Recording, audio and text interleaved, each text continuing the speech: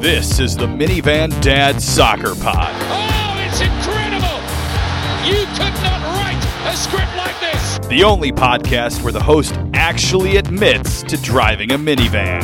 Sometimes it may be good, sometimes it may be And now your host, TJ.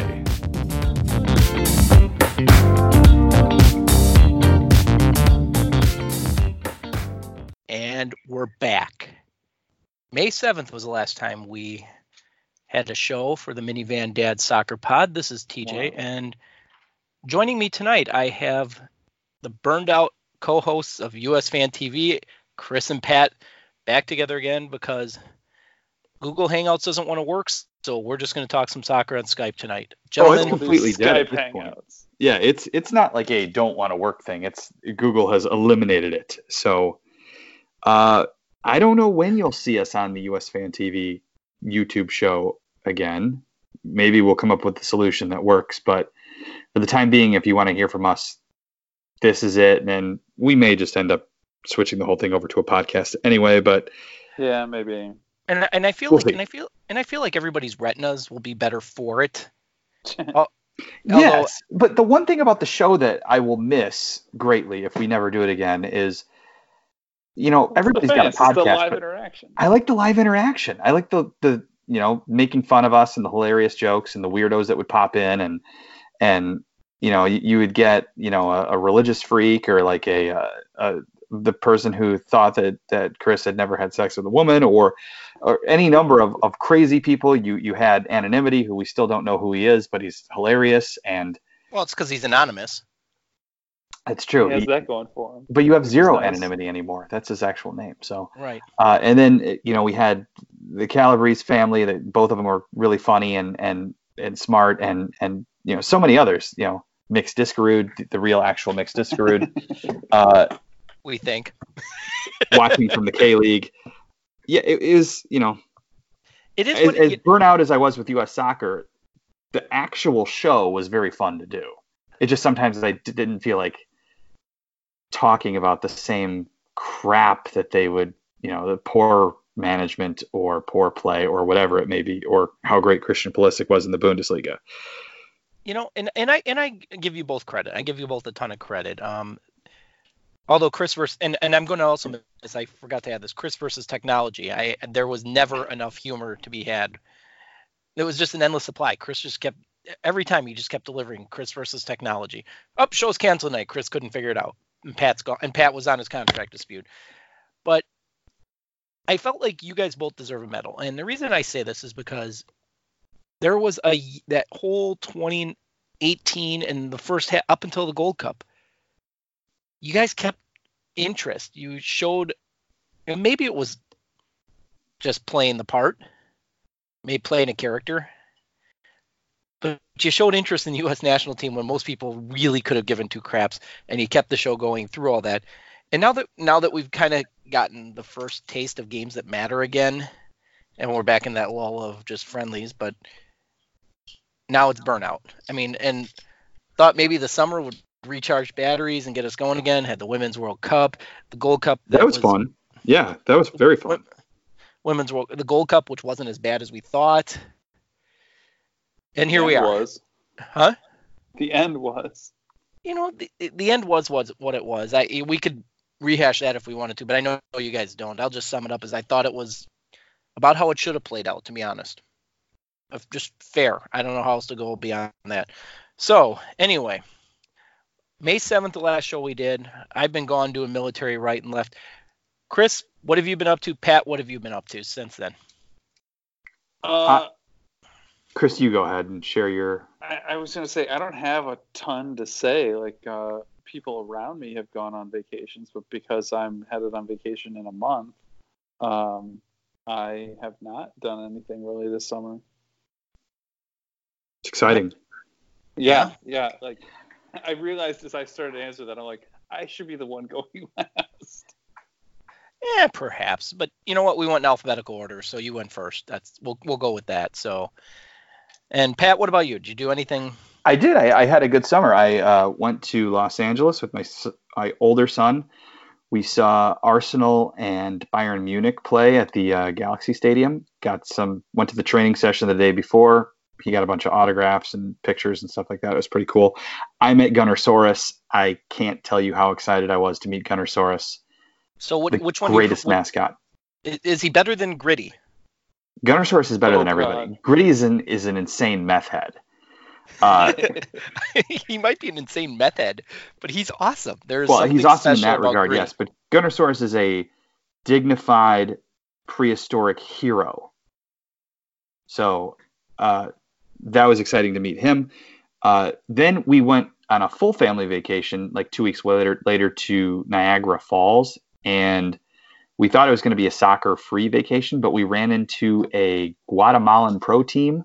They're now my Guatemalan pro team, I'll have you know. They're the champions of Guatemala, Antigua GFC.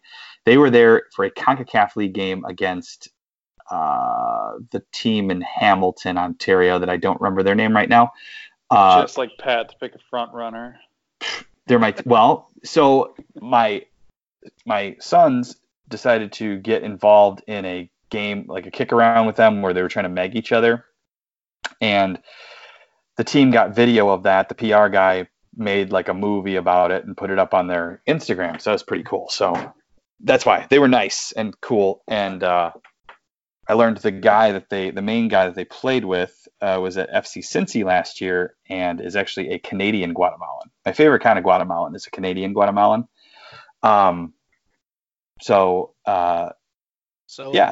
Was it Forge FC? Was that the team? That's the team. Yeah. I couldn't think of it, but yes, that was the team. And I think Forge beat them, but at least in the first leg.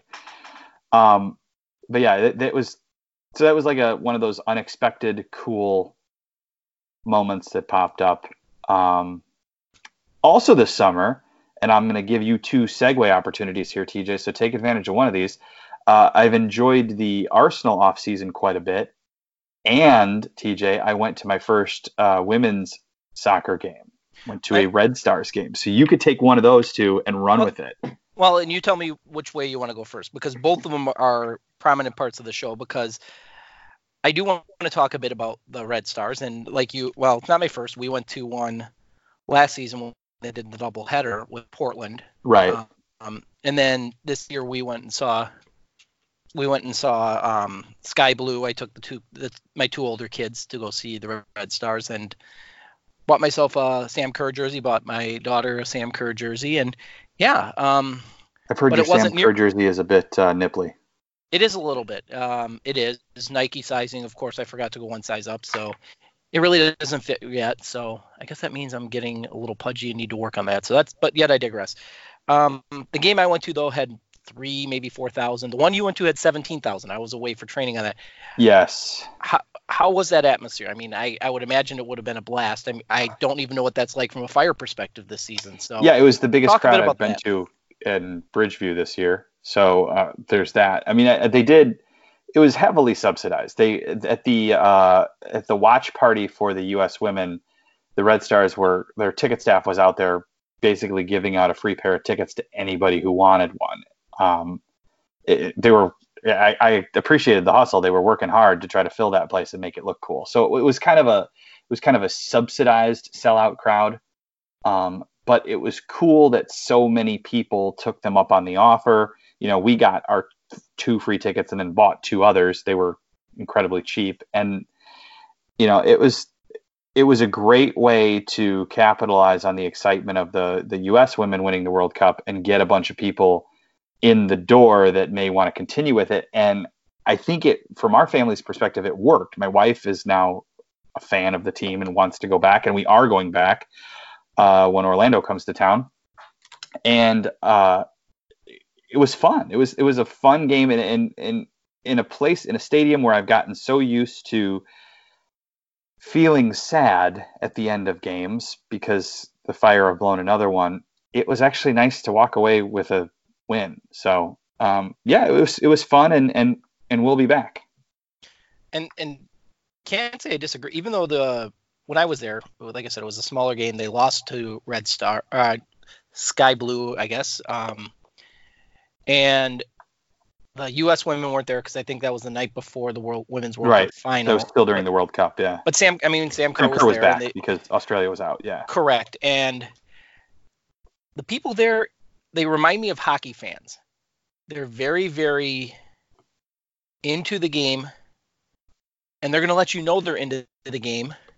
And if you're not into it, they would, if you start mocking them, they might just throw down and start a fight.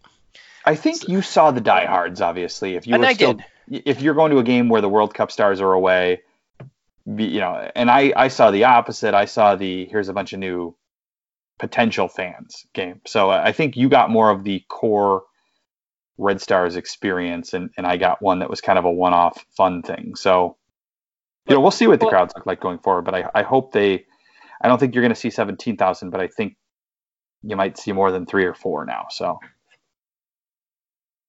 Chris, I wouldn't expect to stay that high, but maybe it will result in a boost for the rest of the season. No, what I was going to say was, like, in your hockey analogy, I think it's fair because really, aside from, like, I don't know, when your team's like, say when your team wins the Stanley Cup and suddenly tickets become incredibly, ridiculously expensive. There's a bit of we were here first. Yeah, like, I knew the band before they were famous. There aren't a ton of people who go to hockey games. It's one of the reasons, like, for I don't know, years, decades, I've said the closest you can get to, like, a European soccer crowd experience, you want atmosphere, is go to, like, a college hockey game.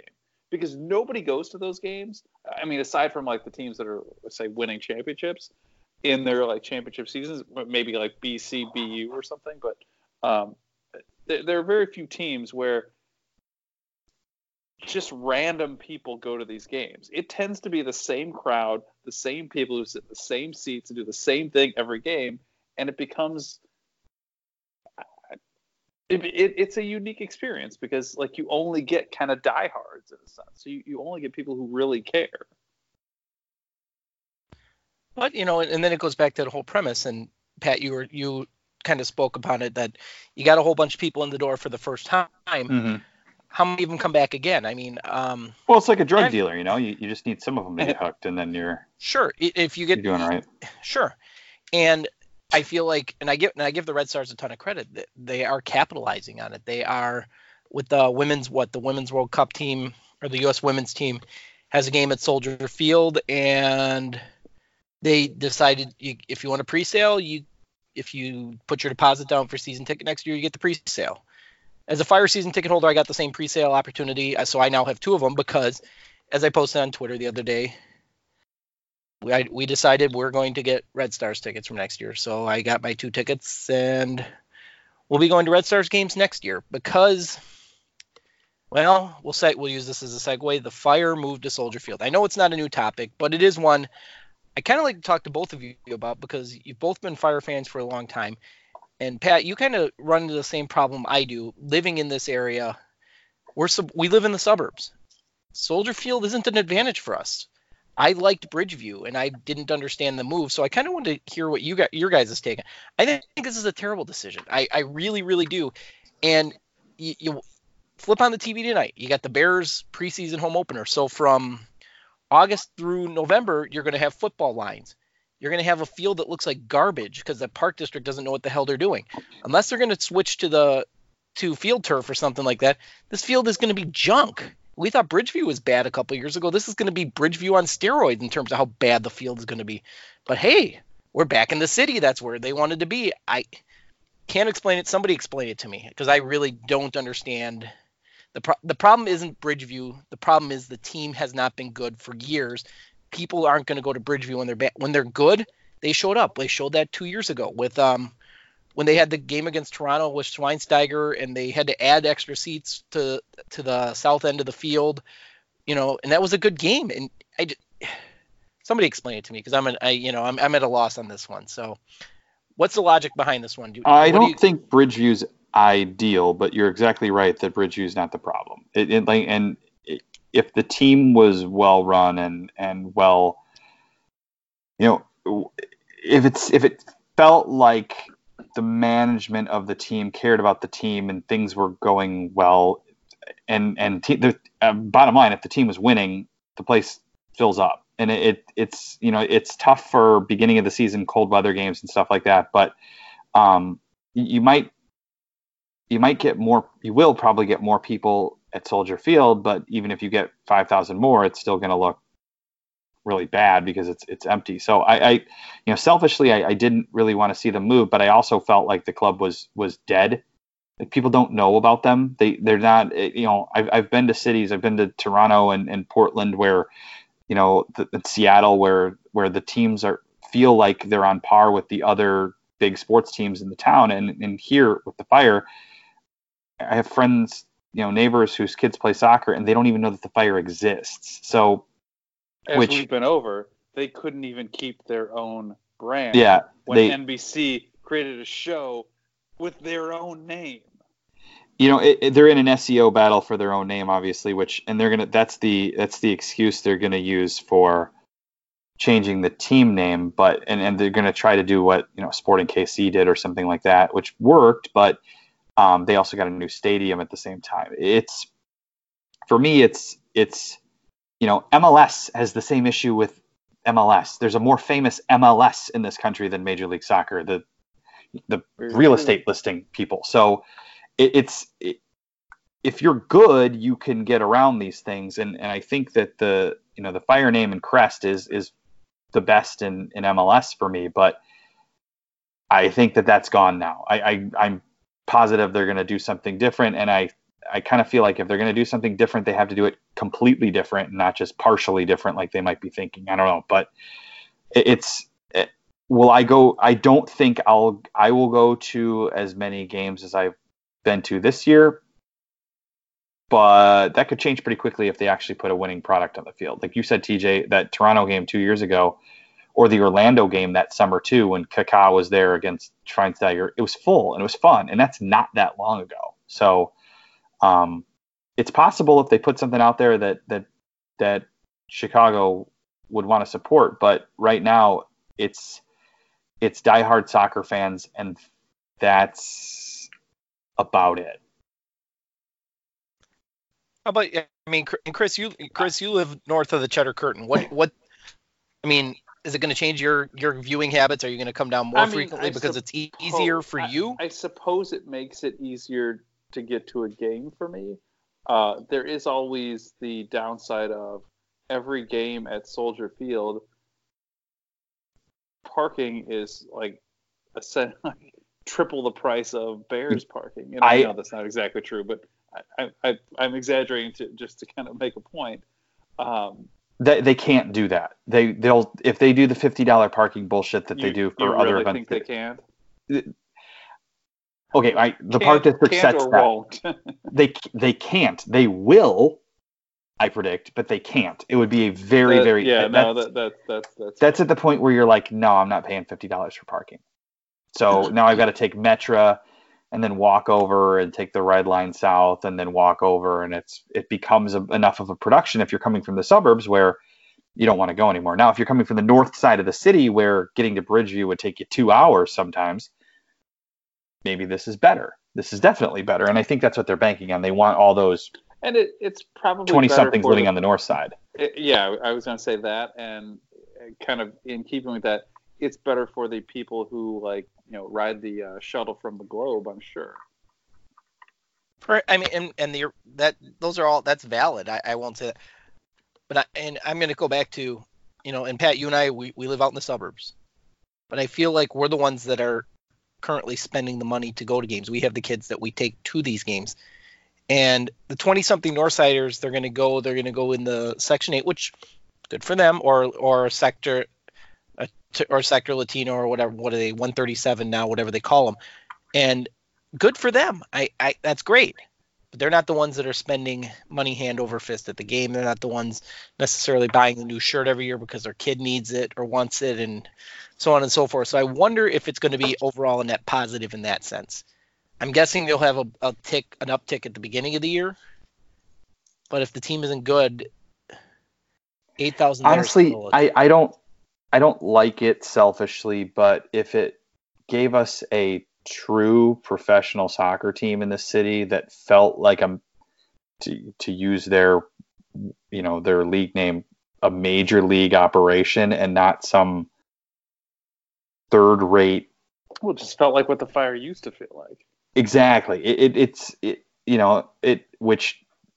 The best memories I have of the Fire are the Blanco years in Bridgeview. So that wasn't in Soldier Field. It was in Bridgeview. But I just want to have a team that is exciting again, like that people know what it is. And it's just like, it's like liking this incredibly fringe thing right now. And in a city this large, it seems ridiculous that, LA has two teams that are doing well and Atlanta has a team that's doing incredibly well, Portland and Seattle and Toronto. And you look around the league, lots of places are doing well.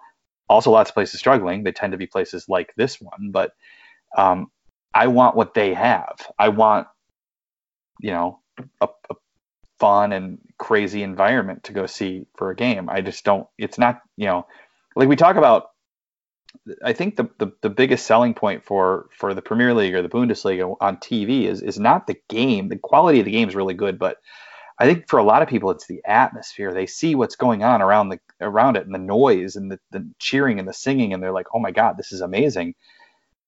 I want that here, and not just, one end singing Spanish songs and the other end trying to fight racism and whatever other social justice causes they want to fight that week. I want soccer songs and player songs. And honestly, the Red Stars have that. They have songs about the players and the diehards in their, is it Local 134, their cheering section? Seemed more engaged and more involved in the actual soccer part of things than Section 8 has lately. So I want something bigger and better, and if it has to change the name of the team, and I hope it works. I hope they're right and we're wrong, but when Chicago gets involved and parking's going to be $60 and the field is crap and you're not attracting free agents because the stadium's half empty and the field's garbage and they think they're going to get hurt, it might just end up being more of the same. I hope I'm wrong, though. But when you look at the track record of MLS, you tend to think, yeah, I could do this better than they can. And that's exactly it, Chris. Is they think they know exactly. Wow, and I agreed with you, and that really pains me. But at the same time, you're right. They think they know more. Look at the reaction of those that do still care. They're vehemently against this. You see one or two, like, I guess that can work, which is kind of what you're saying, Pat. But by and large, it's like, what are you doing? I saw on Twitter today, it was from Mike Seaver. He was talking, and not Kirk Cameron, Mike Seaver, but Mike Seaver, the lawyer. He was going through the last time teams changed names in Chicago. The Blackhawks became the Blackhawks in 1986. Right. And then the one before that would be the Bears, right? I believe when they went from the Staleys to the Bears. Yeah, it doesn't happen here. And it shouldn't happen here. And I think the Fire, the name the Fire, it does resonate with the city. I get it. You have a Dick Wolf TV show. But this city event, it matters. Like, my problem with that is that's the team's fault. They didn't do anything to defend their brand. They screwed that up. You can't tell me that these same people, and I don't give a shit if they changed ownership, it's the same people because the league still gets involved in all of that. If they screwed this up once, they're going to screw it up again because they're no smarter. They don't know what the hell they're doing. Like, great, create a new brand. So what? In the end, it doesn't matter where this team plays. It's going to be the product on the field. And they're not doing anything to revamp that product. That's what they need to change. Revamp the product. Suddenly the brand will increase in value. And you know what?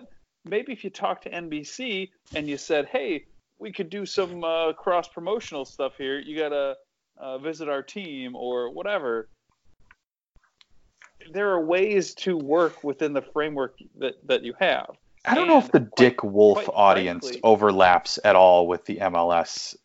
You know what? It audience, doesn't matter. Maybe I understand the argument, but all you need is a few. You could get 5 people, I'm sure. It doesn't take much.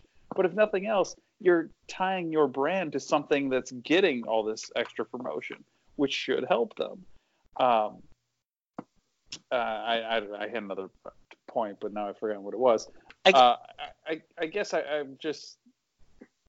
I feel like rebranding efforts are usually done when you have another step ready, like A stadium or something, yeah. And that's what I was getting. Stadium specifically. You think back to, and I'm going to go. I like to change sports, but it still fits the context of it. The Brewers, when they went to the Notre Dame Gold and the Miller M, did it right before they moved into Miller Park. You look at Sporting Kansas City, they rebranded just before they moved into, Children's Mercy Park, Livestrong Stadium, whatever they're calling Drink it. Strong, yes. Yes. But usually you do a rebrand when you have another step in mind. I think a rebrand, if you're going to rebrand the Fire, you got to at least have an announcement of. Oh, you've got to tie it to something. Correct. It can't be just, hey, here's the same team. We're going to call them something else. I have a strong feeling they're putting all their eggs in the Chicharito or Robert Lewandowski basket, or getting either a Polish or Mexican star. And honestly, I think those are the only 2 guys that might be able to sell a bunch of tickets. And even then, I don't think they're getting either one. So, especially Lewandowski. So and then the question is, how long does that matter? How long does that happen? And I wasn't here when Blanco was with the Fire. How long did they get a bump? I get it. 1 or 2 games right. No, it was the whole time Blanco was here. Yeah. But Blanco's a fucking god in Mexico. And I don't think a lot of El Tri fans love Chicharito the way they loved Blanco. Like, Blanco's the man. And after watching him play, it was amazing when Blanco was the here. The other thing I was going to say is Blanco had personality. Like Chicharito, I don't feel like he has a personality. He's kind of boring. I don't. He just you're not sort of smiles. wrong, Chris. You're not wrong. That's it. You're not wrong. Blanco had personality, and so I had to come around. I was like, I don't want Blanco playing on my team, but I came around because he was cool and he was fun. Because not only did he show for them on the field, but he also had a way of putting some flash or some pizzazz in there that kind of what you're seeing now with Zlatan, right? Kind of what Yeah. you're seeing with Zlatan now. Exactly, yeah. And which I'm going to use as a good segment because Or even a little bit with Carlos 5. If we're talking about, Mexican stars, there's a big name that could have worked, but didn't end up here. Well, Chris gets the Carlos 5 reference, but Carlos the 5th. Yeah, I got you. Then there's always Marquez, but wait, he can't come into this country without getting arrested, so there's that. Well, Marquez would punch. I would never, ever go to a game. No, I would. I'd switch teams. Oh no, and I only said that because I wanted to hear Chris's reaction. Anytime you can mention Marquez, you're going to get a Chris reaction, and that's all I was going for with that. It's kind of like when you watch wrestling, Mick Foley says the name of the town, everybody cheers, so that kind of thing. So, but I do want to segue. We talk, like I said, you had Blanco, had the personality, had the swagger, and could still play, getting up there in age, but still could play at a pretty high level. Brings me to one, the Zlatan, the deity himself. Today comes out and says basically guys don't have to try because the regular season doesn't matter, and he thinks the playoffs are shit. I watch a lot of sports, and I know you guys do too, and I feel like playoffs are obviously they're big in the United States in every sport. They've even added them in college football. And they always hear the talk about expanding them in college football. You don't ever hear about them contracting. Baseball just expanded theirs. And you're seeing more and more of that as you go around.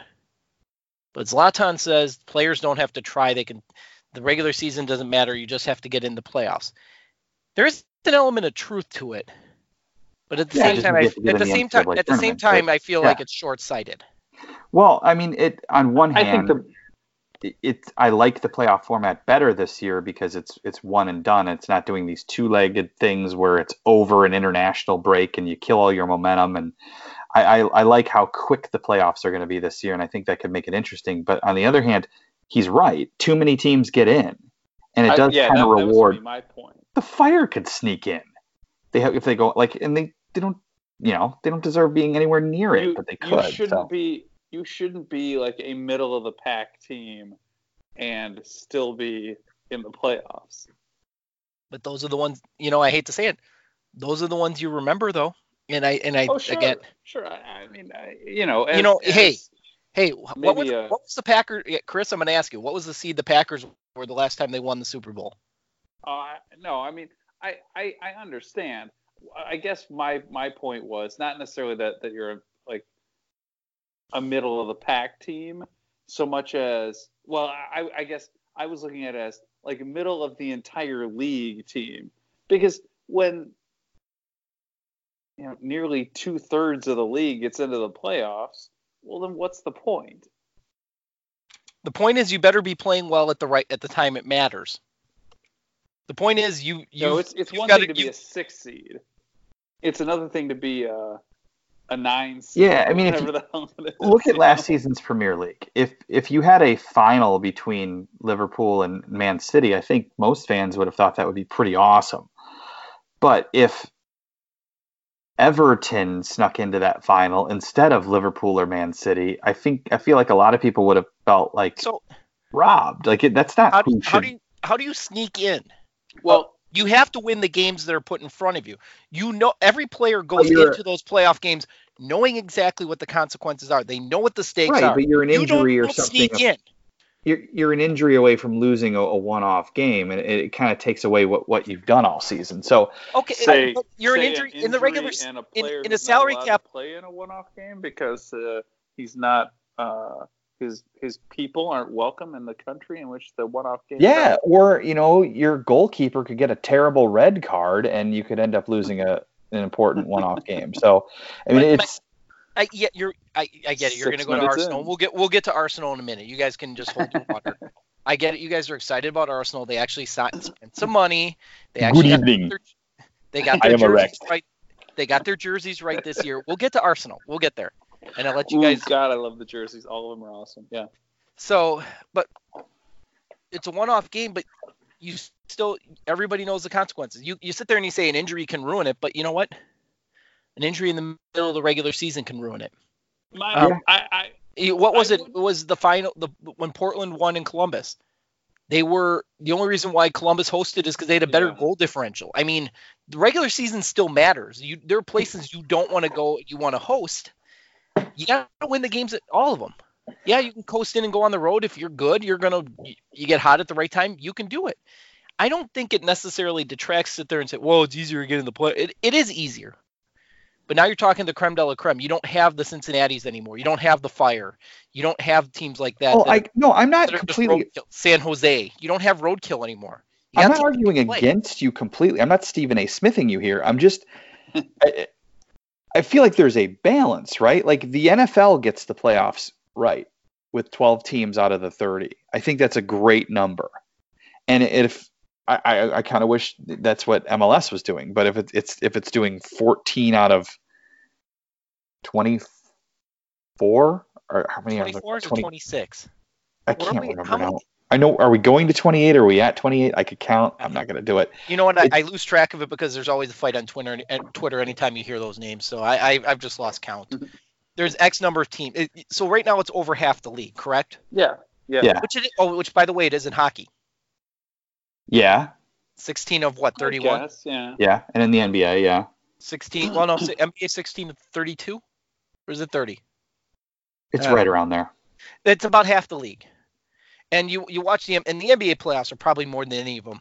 The first round usually sucks because the top teams are just better, and the bottom teams. Yeah, the NBA Finals usually ends up the way you expect it to. Hockey could be anything. It's just the difference in the sport, and it's kind of like honestly, soccer could end up being anything too. January 2nd, and then you can be hoisting the Stanley Cup 6 months later. It's true because it's hockey, like and soccer is the same way. It's a low-scoring game. One of us on this call could be in St. Louis at the Stanley Cup parade. I mean, I'm just saying this could happen.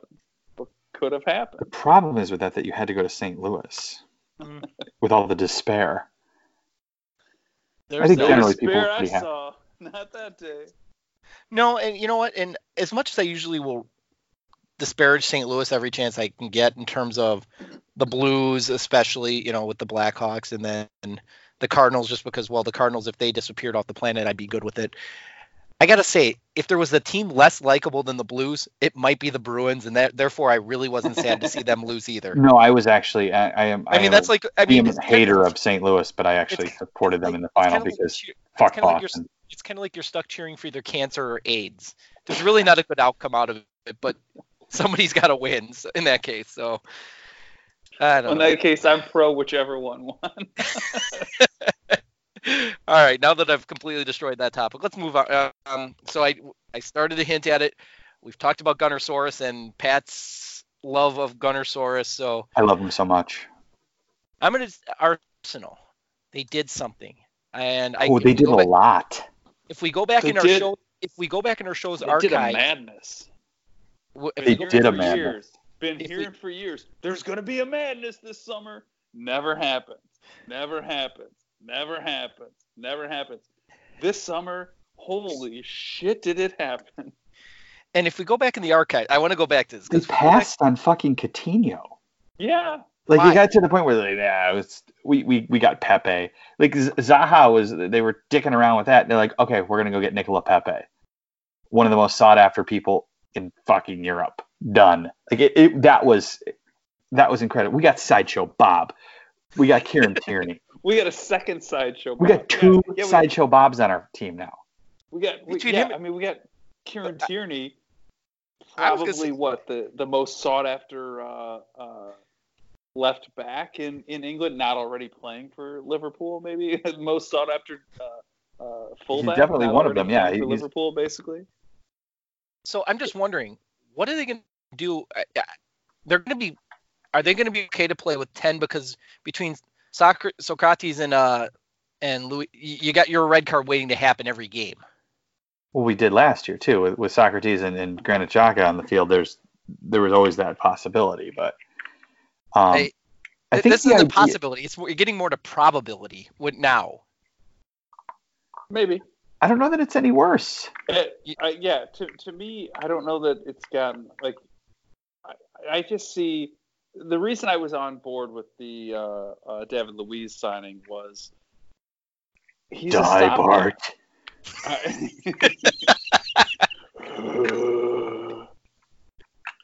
Hardly ever sick at sea.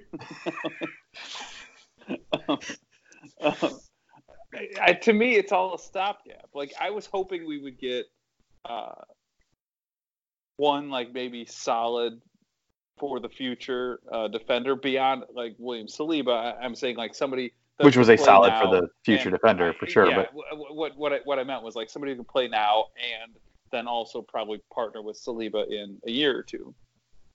Like the guy from Leipzig. Exactly. Now, the thing with that is Rob Holding looks like he might turn into the real deal. Until he got hurt last year, he probably was our best defender. So maybe we have some confidence that we have the defender of the future who's going to partner with Saliba. And so then I can understand why maybe we didn't go all in on a big defender. Best defender.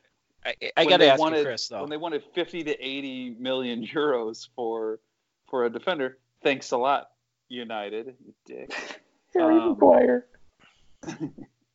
Chris, but Chris, I got to ask you, being the best defender in Arsenal, isn't that kind of like being the tallest midget? Well, you know what? Koscielny for years was an excellent defender.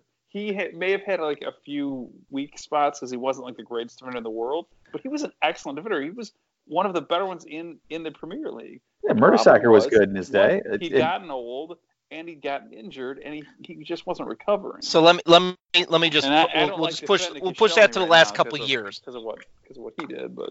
So we'll say over the last couple of years, best Arsenal defender is still like the tallest midget over the last couple of years. But I mean, Koscielny was an injury away from being a World Cup winning defender. So I don't think Koscielny is a good defender.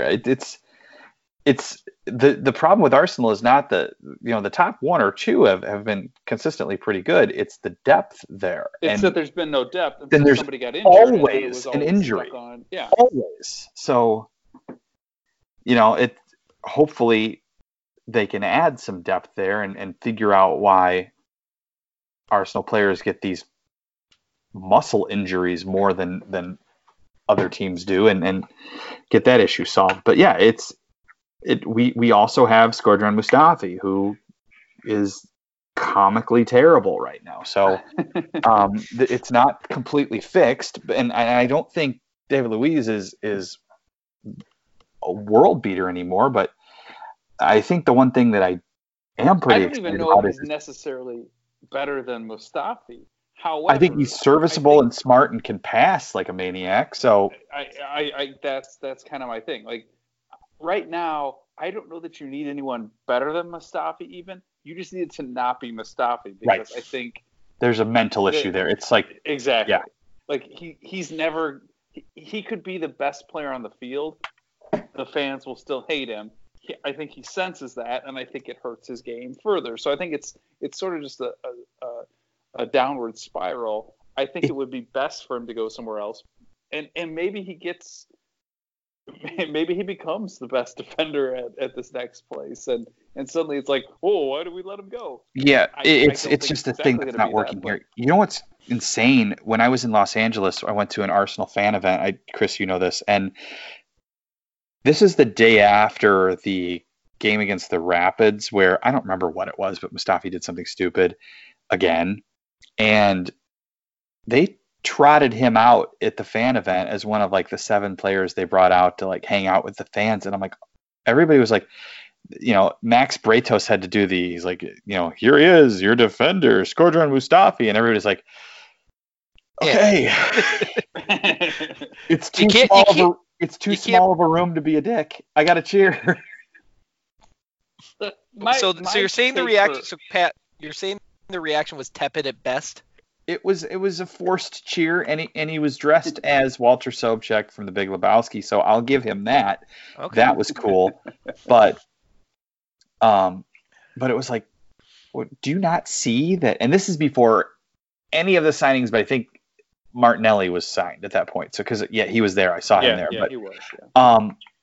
But so we didn't know there was going to be madness. We were still protesting. We cared to you, whatever. Everybody was kind of ticked at Arsenal at that point, especially at Mustafi, and they chose to bring him out. And I'm like, God damn, that shows no insight into what people would think. He's the guy you tell to go hang out at the pool, and so over and because I don't follow Arsenal like you two chuckleheads do. Did they actually spend money this year, or did they just replace what they were let go? They ended up with the sale of Alex Iwobi. They ended up coming in at right about what the reported £45 million budget was. Total outlay of like $44 million or something. Yeah, but they did such a good job with it that it felt like they splashed a bunch of cash, and I think they're in a position now where they can in January. So that's my hope. Like, yeah, the problem the last few years, because I think we probably would have won Europa League 2 years ago, if we'd made investments in January. I think the team was just worn out by the time April came around. Last season with the final 5 Premier League games. And I think basically, I was going to say the same thing. I think basically it happened at the end of last season, and like I honestly think we probably would have, at least we would have had a chance. But I think we probably would have won Europa League this year if either Ramsey hadn't gotten hurt, or at least if Mkhitaryan could have played. I think Maybe, losing or if they had both signed a of those defender in guys- January. Well, yeah. The problem just becomes with the injuries too. We've ended up too light on players. Guys get overworked. Koscielny, part of the reason I think maybe he was angry and forced his way out this summer was that he was clearly getting overplayed last year. And he blames Arsenal for him missing the World Cup. He is now not a World Cup winner, and he thinks Arsenal is at fault for that, for overplaying him, and he's probably right. I don't know if I buy that one exactly, but I mean, I can certainly see the argument, and I do agree that coming back from injury, we forced him back, I think, too early, and forced him to play too much while he was still recovering. So I get where he has some probably valid anger at the team. I think it's very realistic to think that had they signed one serviceable defender last January, they could have taken one more point off their last 5 Premier League games, and that would have put them in the Champions League. Yep. So, think of if you had spent. And then maybe we have the team we bought this summer. So plus we get, say, Upamecano or somebody like that. You're talking about Arsenal and spending money, really? Yeah. If you're looking at the big picture, right? This you spend might be a whole new world. I don't know. There's literally an example where you had 2 cracks at Champions League two really close cracks at Champions League, the Europa League final and finishing 5th, and they were solidly in the top 4 with 5 games to go. And it's if you had spent a tiny bit of money, you would have gotten a big return on your investment. Yeah. I get it. Probably would have had St. Todd's. Guys, I get it. I get it. You guys it's like Christmas morning for you guys because Arsenal has a chance to be good. You're still talking about Stan Montgomery Burns Kroenke. Yeah, I mean he's a piece of shit. He's not going to spend it, and that's ultimately. But so let's kind of move this one forward a little bit. Nope, top 2, not an option. They're not that good. I don't think without a major. Without major injuries, they're not top 2. Anything could obviously. Leicester won the Premier League, obviously. Anything could happen, but no, I think the top 2 are still the top 2. I think they're heads and shoulders. I feel like City got better, at least a little bit. Liverpool didn't Liverpool didn't really do anything, so there's not much to say there. But they at least have a lot of talent, a lot of promise, and a very good team that they can work with. So there's something to be said there. I was going to say, I felt like with City needed to add depth because they're going to be playing on 3 or 4 fronts. I mean, they got the domestic cups, they got the Premier League, and they got Europe. Well, and my guess is that they're going to go pretty hard in on it's got to be Europe this year. Champions League this year. I kind of feel like the 2 teams would have rather have won what the other won last year. I feel like Liverpool would much rather win the Premier League because they haven't, and I feel like Pep would want to win the Champions League, and because City hasn't. His overlords would want him to. So sure. I feel like they both might be. I mean, I think they're both going to be largely in on both, but at the end of the day, I think they'd rather win the other thing next year. So I think United takes a step back. Go figure. Yeah, they're interesting. I can't get a good read on United, but I feel like Arsenal is sitting right now in 4th. I mean, I still think Spurs are better, but not by as much as it used to be. And it's kind of painful to say that, but my comment about whatever team that is, San Antonio. Okay. Is I assume the purchase of Lo Celso today is a precursor to Eriksen leaving. I assume he's moving somewhere in Europe right in the next couple weeks. And I don't think that's an upgrade. Yeah, Eriksen's awesome. I was going to say I think that's actually a step down for them. I mean, Lo Celso maybe he reaches Eriksen's level in a couple years, but for the time being, no, he's not as good, or else he'd be the one possibly going to Real Madrid. So in that regard, Indomile, I think does. I think he does probably improve some of their base of midfield, which should help them hold the ball a little bit more. But if they lose Eriksson, they've still got to have a playmaker. And I mean, I guess I will give them some credit in that I've been kind of impressed over the last few years that they always seem to have somebody who hits that their good season. So one time it's Harry Kane, one time it's Dele Alli, one time it's Son, one time it's Eriksson.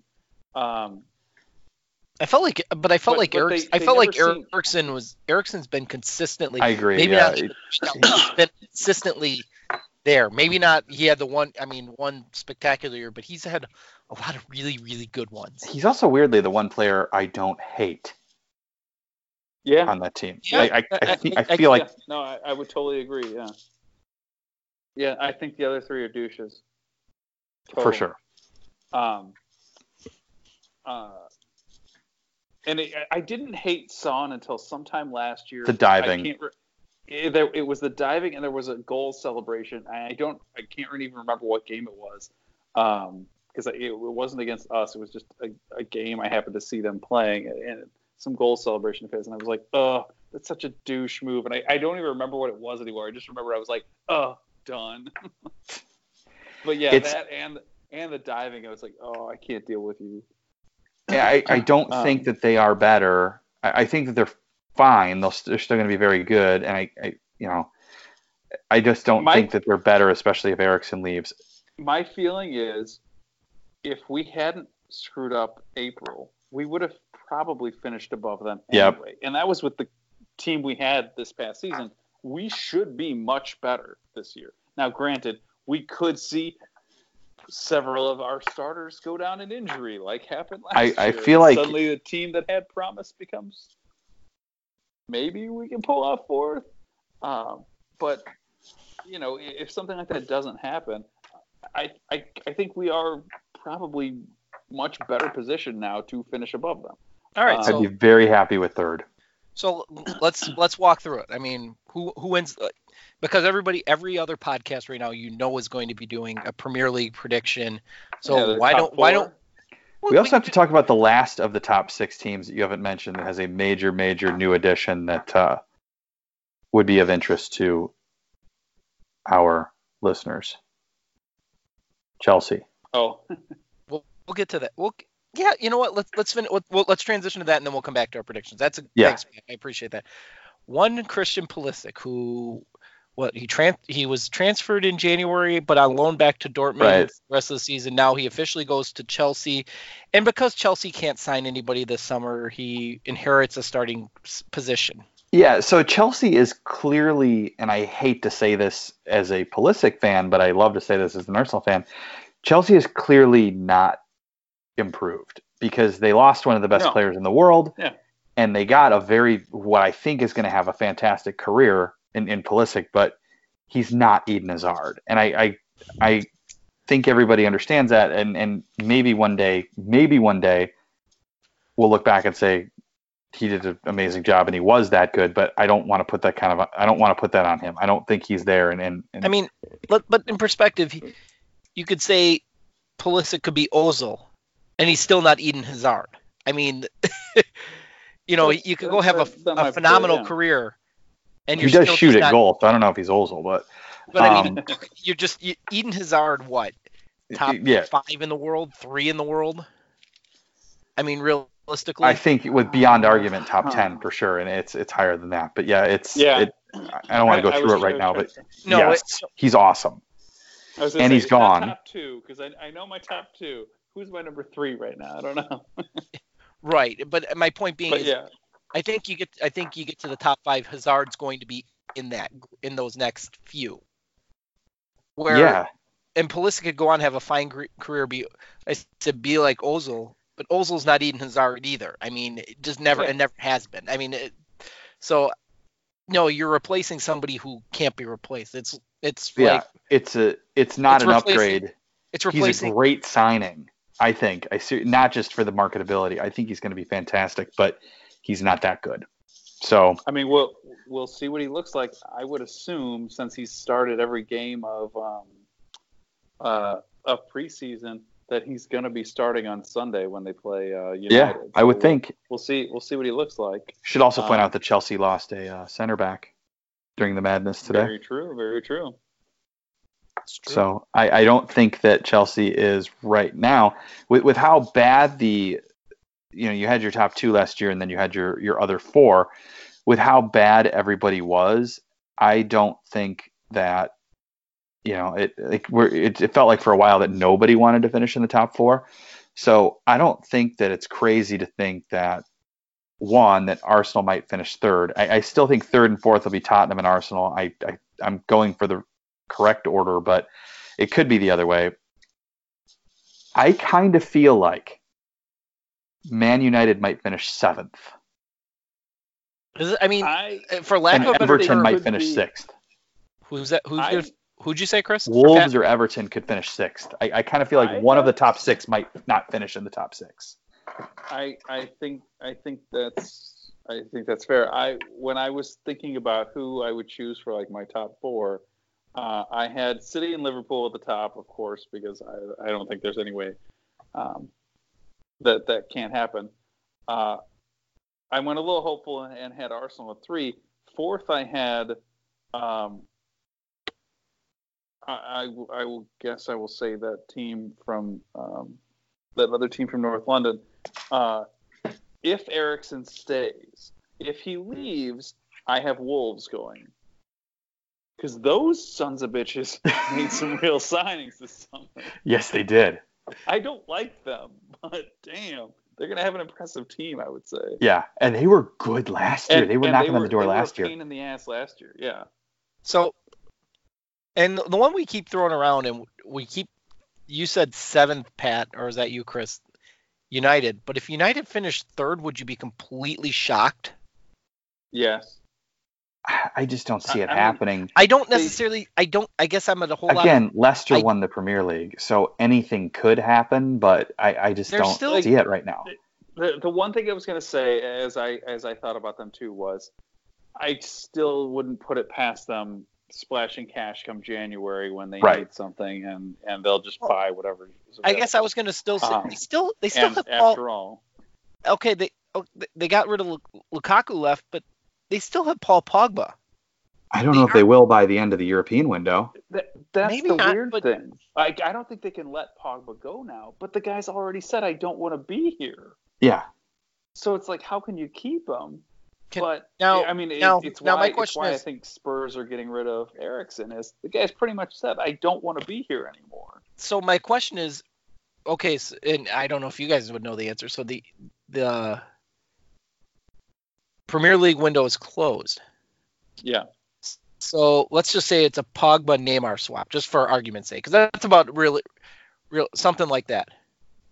Well, it can't be. You could send Pogba out, but you can't bring Neymar in. Could you bring Neymar? Would it be like what happened with what's his name when he went to PSG? Is he goes on loan Neymar goes on loan to United for the year after Pogba? You can't even bring in a loan signing. Everything is. It has to happen in the January window now. Yeah. Okay. I thought you could still do a loan signing. A loan. No, it's done. No. So. You could and there will be Eriksen or maybe Pogba or hopefully Shkodran Mustafi gets sold, but you can't bring in anybody else. So whether it be by sale or loan. What do you realistically think Mustafi's going to get? A couple of pack of cigarettes, maybe a 6-pack of beer. The way Raul's been moving, I think you'll get some money for him, and I can't. Yeah. I honestly put my faith in this dude now, and I think he will get some money for him. So All right. So. The thing that pisses me off with him, and I'll say this though, and this could be a whole topic for a show, but I kind of feel like he was a pretty decent defender who he makes comically bad mistakes when he makes them, and so it's very obvious to the fans who, he's waving his arms and screaming. I kind of feel like we mentally ruined him. Maybe. And I don't think it's a good thing to boo your own players unless your own players are doing something outside of the scope of the game. If you're booing a player for not giving maximum effort or throwing things back at the fans or anything like that, that's one thing. But I never got the sense that I think that Mustafi got labeled as a shit player because he does make comically bad mistakes, and on top of that, he's always seems to be blaming somebody else for his problem. I think it pissed people off, but he's always got his hands up or like throwing them out like, why did you do this? And it's like, but who's here for you to be yelling at but yourself? Yeah, the hands are up before the goal even goes in half the time. Yeah. But I also I feel like I think some of it goes back to even when he was purchased, that like we could have had him 2 months earlier for probably 25 or something. That's right. And then we screwed up and had to pay another 10 because we dicked around. And so then it was people were looking at God, who went for like 30 that summer? I can't remember. It was like a major defender, and I can't remember who it was. I just remember we paid more and got less, and so I think people have always looked down at it. I used to feel like the problem with him was more that he's a number 2 center back, and we've had to play him as a number 1 because Koscielny went down, and we had Gabriel who like just wanted to, I don't know, get in fights or something, or we had Per Mertesacker who at that point was like watching your grandfather try to run somewhere in a walker. So I felt like he wasn't as bad as we were making him out to be because the situation wasn't right for him. Like to talk about another sport, I often say like the problem the Brewers have in pitching is that they're in a division with the Cardinals and the Cubs, who will both have better starting pitchers. And the problem becomes that if you don't have a great number 1, you're not going to beat their number 1. And so if you're starting a number 2 pitcher in your number 1 position, you're going to lose that game. And then you got your number 3 playing a number 2, and it just goes down the line. I kind of feel like that was sort of where Mustafi got, I don't know, you could say that, mishandled. But with the amount of money we've spent on him, I think it was expected that he would be a number 1 central defender. He's a world champion and had a successful career in the Bundesliga. At least that's what we were told at the time. And I feel like we mentally broke him. I feel like the fans pushed him over the edge and made him worse. You know what? I'm just gonna say, because it's a damn conspiracy and it's all Chris's fault. It's the refs. It really probably is. It's Chris. It is just simply Chris's fault. So we'll leave it at that. And so let's come back. Let's come back full circle here. Top 4. Who wins? Who wins the Premier League? Or let's go top 6.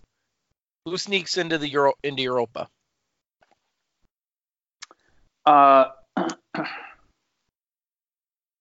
Well, you know my 5 basically. Well, let's start at 6. We're gonna go all the way through. Give me 6. Or do you want to start at 1 and go down? You got to start at 1. Our brains don't work that way. It's 11 o'clock at night. All right. So who wins?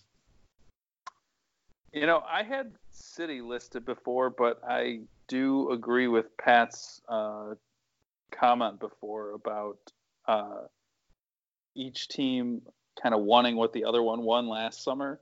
So I could see Liverpool taking the title and City going all in on Champions League. So I'm going to switch mine and say Liverpool number 1.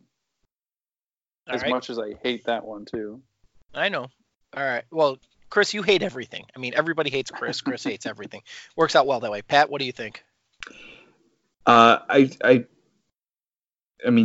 said that, so it does feel like something I might predict, but I don't think that's the way it's actually going to end up. I think City will win it. And I say that because I saw something today that Liverpool's expected points were somewhere around 83 or 84 last season, and they ended up getting 97. Mhm. So I feel like that might come back down to earth. They're going to come down to return to the median. And City is just it's a different animal at this point. Sure. And so I think City wins.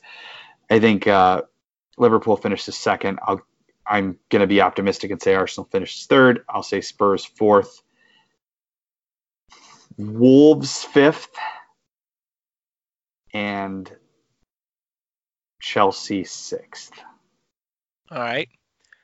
Everton Chris, seventh and Man United eighth. I'm pretty much the same. I mean, I said before, I got Wolves or Spurs, depending on what happens with Eriksen in fourth.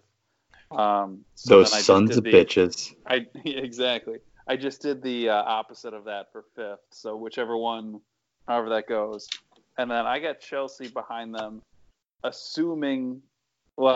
taking teams at where they are right now. Because I will say, United's never seen an instance where they wouldn't spend £5 on something they could buy for £1. So they'll jump all in on a January transfer window if they need to. So if they're in real trouble, they'll probably just go pay through the nose for whatever the hell is available, and maybe they'll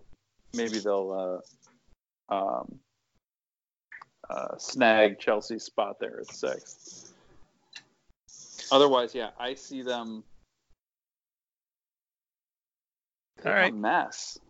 They're a mess. I mean, Ole's at the wheel. Yeah, They should have let Jesus take the wheel.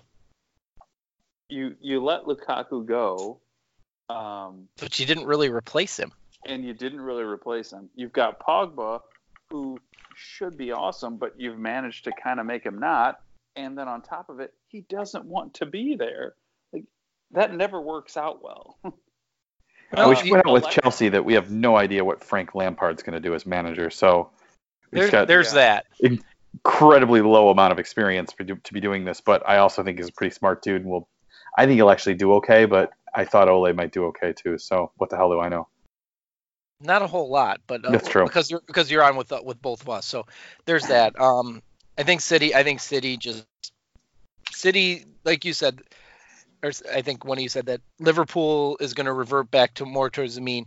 City's mean is still top of the league, and they're going to stay there. I think depth, they're still going to win that. Actually, I think they win Europe too. I actually think this is the year they do both. Which really pains me to say because I really hate City Football Group with a passion. Because they're just shitbags all the way around. And I think I tend to agree with you. I don't see who you would pick over them right now. I think really Liverpool's, don't to win Europe. Yeah. No, I think Liverpool's second. I think and see, you guys keep saying that Ole at the wheel, Man United crashes. I think Man United gets third. Oh Jesus! And I feel like I got to be different than you guys somewhere, and I just feel like he's getting the players that work in his system. Maybe, and I just somehow that I just feel like that's the case because if Eriksen leaves Spurs isn't there. I think Arsenal's fourth. I think Spurs are fifth, and I think Chelsea is sixth with Lampard. So that's my predictions are about as bad as they get. I don't know nearly half of what you guys do with the Premier League, so it's a shot in the dark. So that all said, love it. I love it, and I'm glad it's back. And I'm so it's back. And what, the championship started last week. The lower leagues are starting. We're back to soccer. We're back to soccer on all damn day, which our families probably hate us for it. And but I want to now that we've kind of touched the Premier League, let's go to the championship and Derby and one Wayne Rooney. We didn't touch on. I thought you were going to have me make championship predictions, but we're just talking about Rooney. I couldn't even tell you the teams in the championship. No, I mean it's either the Hookers were so good in DC that Colleen wanted to move back, or something else happened. But obviously, Colleen's are so good at Derby County. Obviously, Colleen wanted to get back to England, and so Wayne obliged, and so he's going to be it's funny to me that Vinny Kompany is going to be a player manager, and it makes complete sense. And then you say Wayne Rooney's going to be one, and it's like, Okay. What? Yeah. And I like Wayne Rooney, but I find him as, he's one of the most entertaining players I've ever seen. But I just don't see him as a coach type figure. But whatever. Yeah, I struggle. But I guess seeing we him know as who wears a the pants in that manager. family. Yeah. She shut that shit down. Apparently, she didn't like DC. Yeah. Nobody's perfect, I guess. So there's that. You know who does like DC is Mesut Ozil. You keep hearing that. You know what it was? Did you read The Athletic? No, I did not. Pablo had a good piece on it. It's his people are coming over because Mesut Ozil's opening a coffee shop at Audi Field. He's got a brand, like a coffee shop business, Sure. and he's opening a location at Audi Field, and that is what the meeting was about. That's why she's described to The Athletic. Good so stuff. he's not going. I didn't quite think he was ready for MLS yet. He hasn't gotten to that. I don't think MLS can pay. Like, if we're saying that, Zlatan's the highest paid player in the league, Mesut Ozil makes 3 times that. So, and he's still under contract. So I don't, unless Arsenal's going to pay a lot of that for him to go away. Zlatan's the highest paid player in the league this year? I think it's like 7.1, and I Michael thought Bradley's still second. Yeah, I don't know. I lose track of all that. Galaxy just picked up somebody today. I guess that Barcelona wanted. Was it Varane? I think his name. Yeah, was. MLS is beating players that Barcelona wants. So yeah, it's top league in the world. Well, all right. So we're gonna go back to some fun. We're gonna go back to some fun, entertaining things as we kind of get towards Holy the shit! There's more. There is.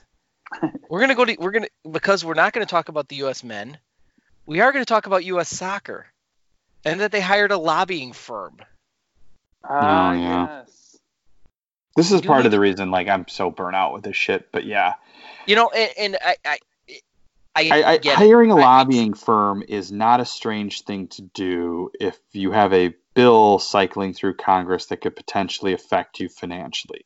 However, putting yourself in a position where you have this happening in the first place rather than getting a deal done is, from a public relations standpoint, incredibly stupid. So I don't think that hiring a lobbyist in and of itself is an issue. I do think that if you're a nonprofit operating as a for-profit and like we've said before, the women are making kind of a disingenuous argument because a lot of the women did make more than the men in the last year or two.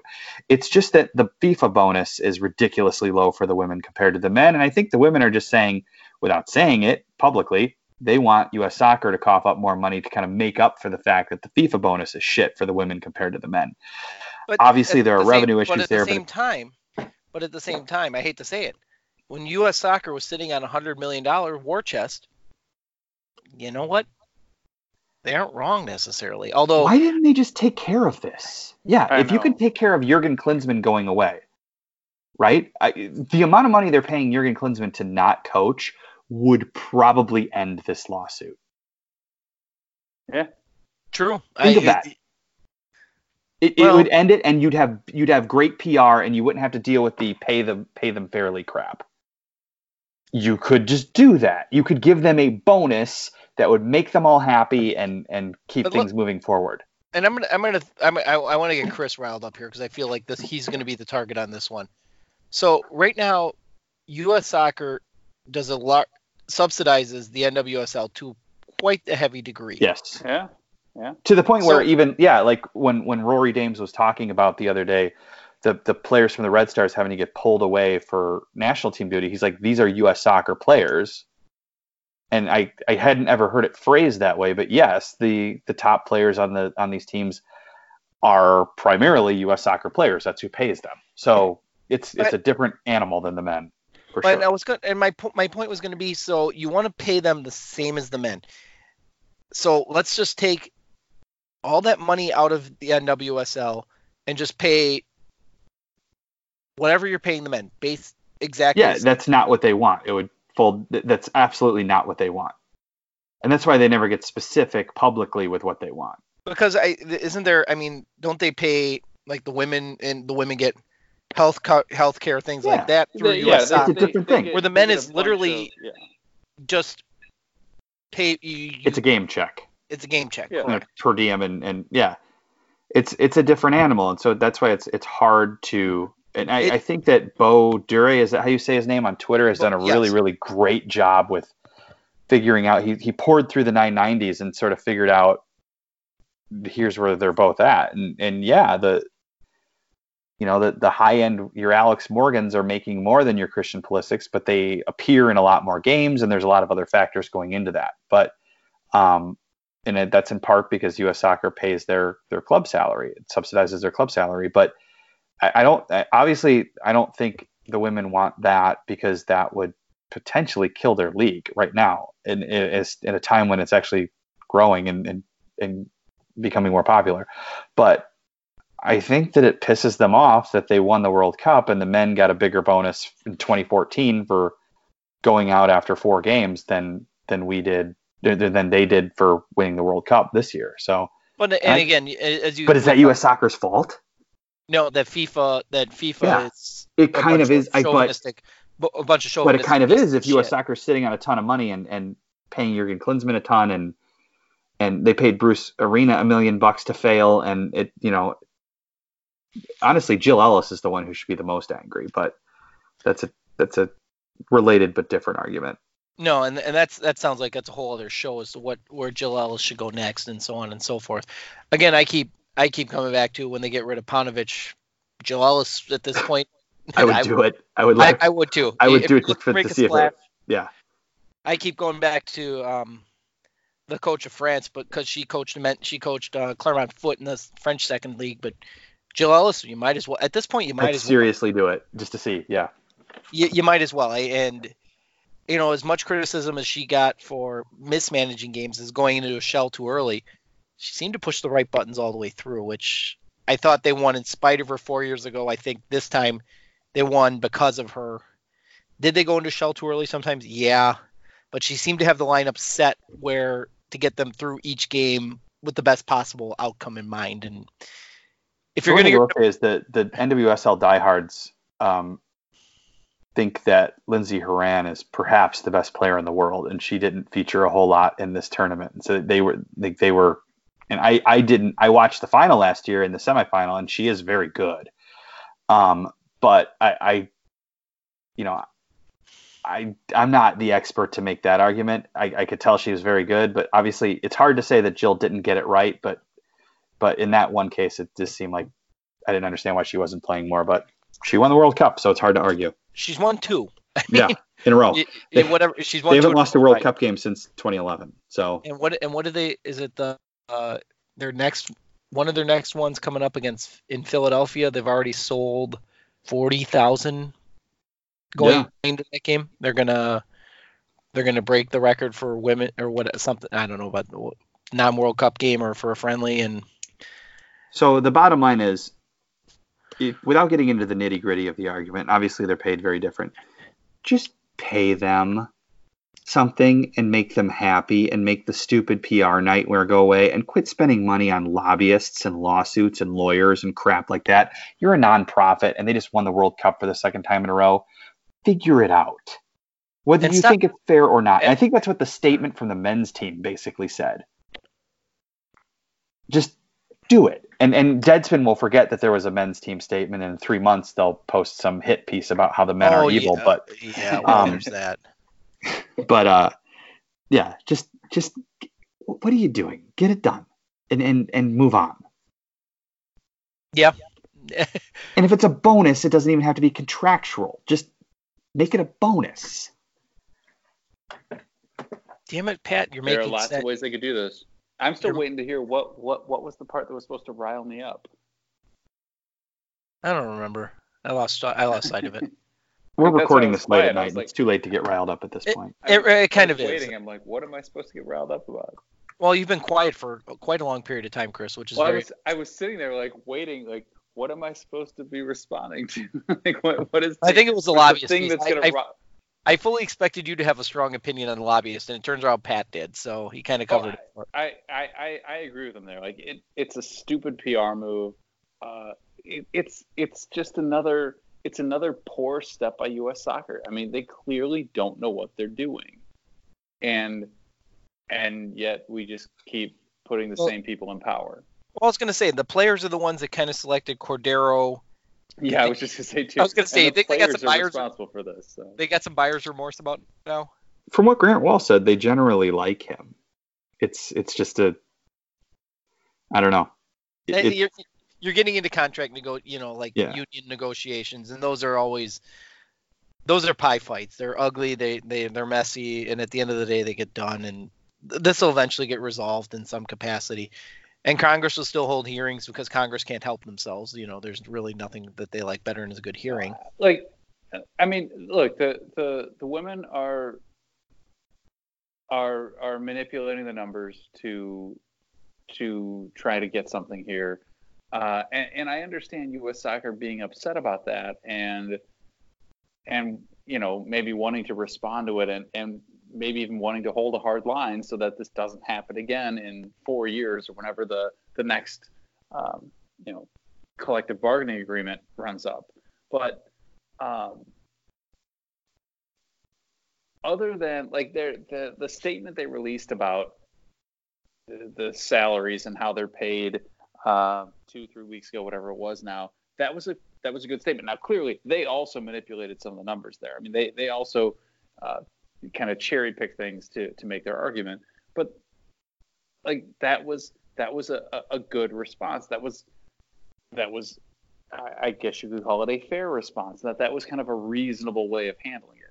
This thing of we hired lobbyists, and they just keep doing things that draw attention to themselves in a negative way. You know what would solve all these problems? Paying them reasonably, and then the men actually winning something, so that people have something actually to talk about other than the dumb shit they're doing. Well, if the men weren't in such a hole right now, it would end some of the social media statements about the women are so much better than the men. The men shouldn't get paid at all, or whatever. This thing that on social media where it's a men versus women thing. That should always piss me off, because it's it's not necessary, and it's not effective, and that's just stupid. Well, and it's like the argument about how we'd be better if we didn't have so many sports to choose from in this country, and it's just such an uninformed, ignorant statement. Mm-hmm. And because it's so easy to do, and because it seems, if you don't know any better, it seems like, well, yeah, that makes sense. Well, yeah. What if Tom Brady? Well, Brady played a sport where they practiced 2 or 2.5 months a year and then took the rest of it off. If you do that in soccer, you fail.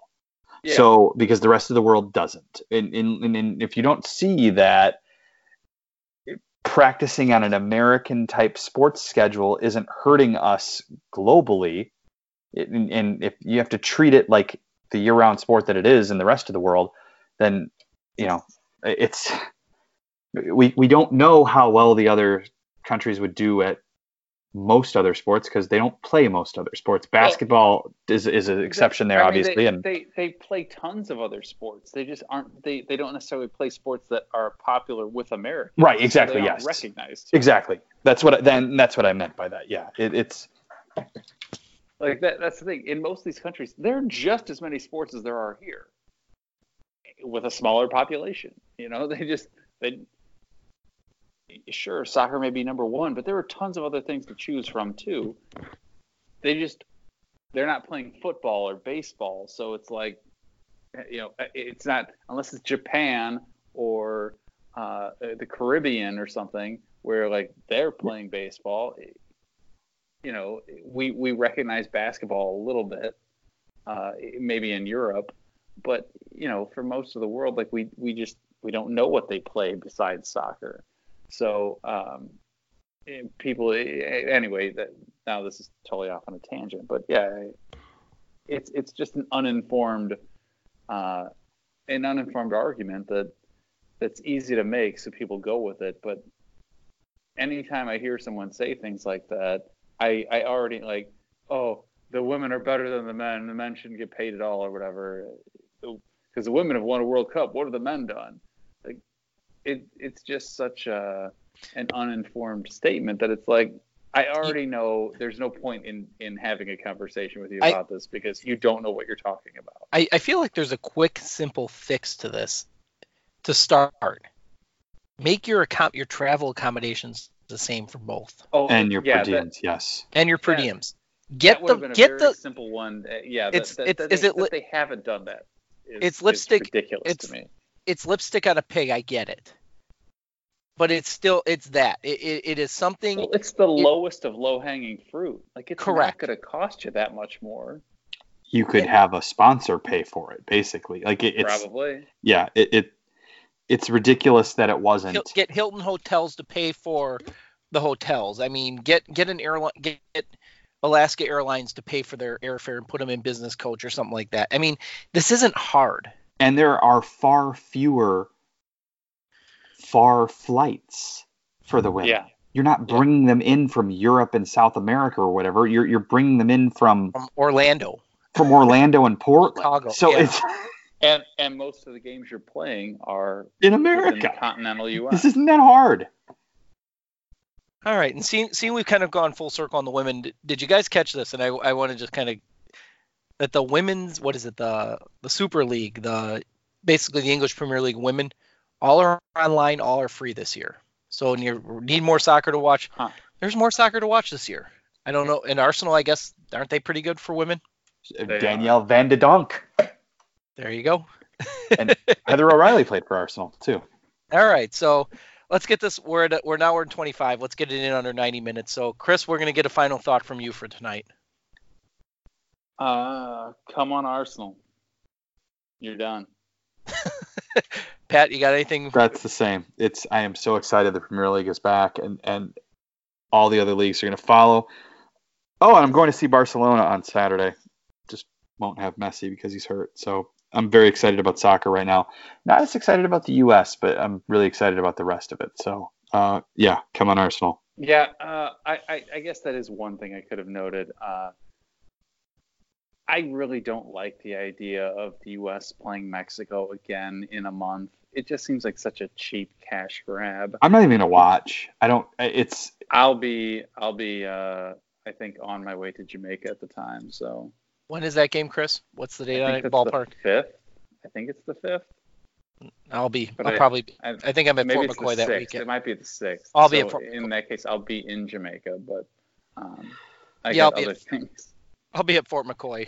I got better things to do. So I guess my thought is to finish this week's show is going to be Red Stars win the NWSL this year. That's my wild and crazy prediction, and I'll watch as many games as I can between now and then. So Chris, Pat, thanks for joining me on the Minivan Dad Soccer Pod. We're back. School year, summer break is over. We're back in the full semester, and we'll hopefully have a show again next week. Everybody, thanks for listening, and we'll try to do this again next week. Thanks, everybody. Minivan Dad, Minivan Dad, Minivan Dad Soccer Pod with TJ,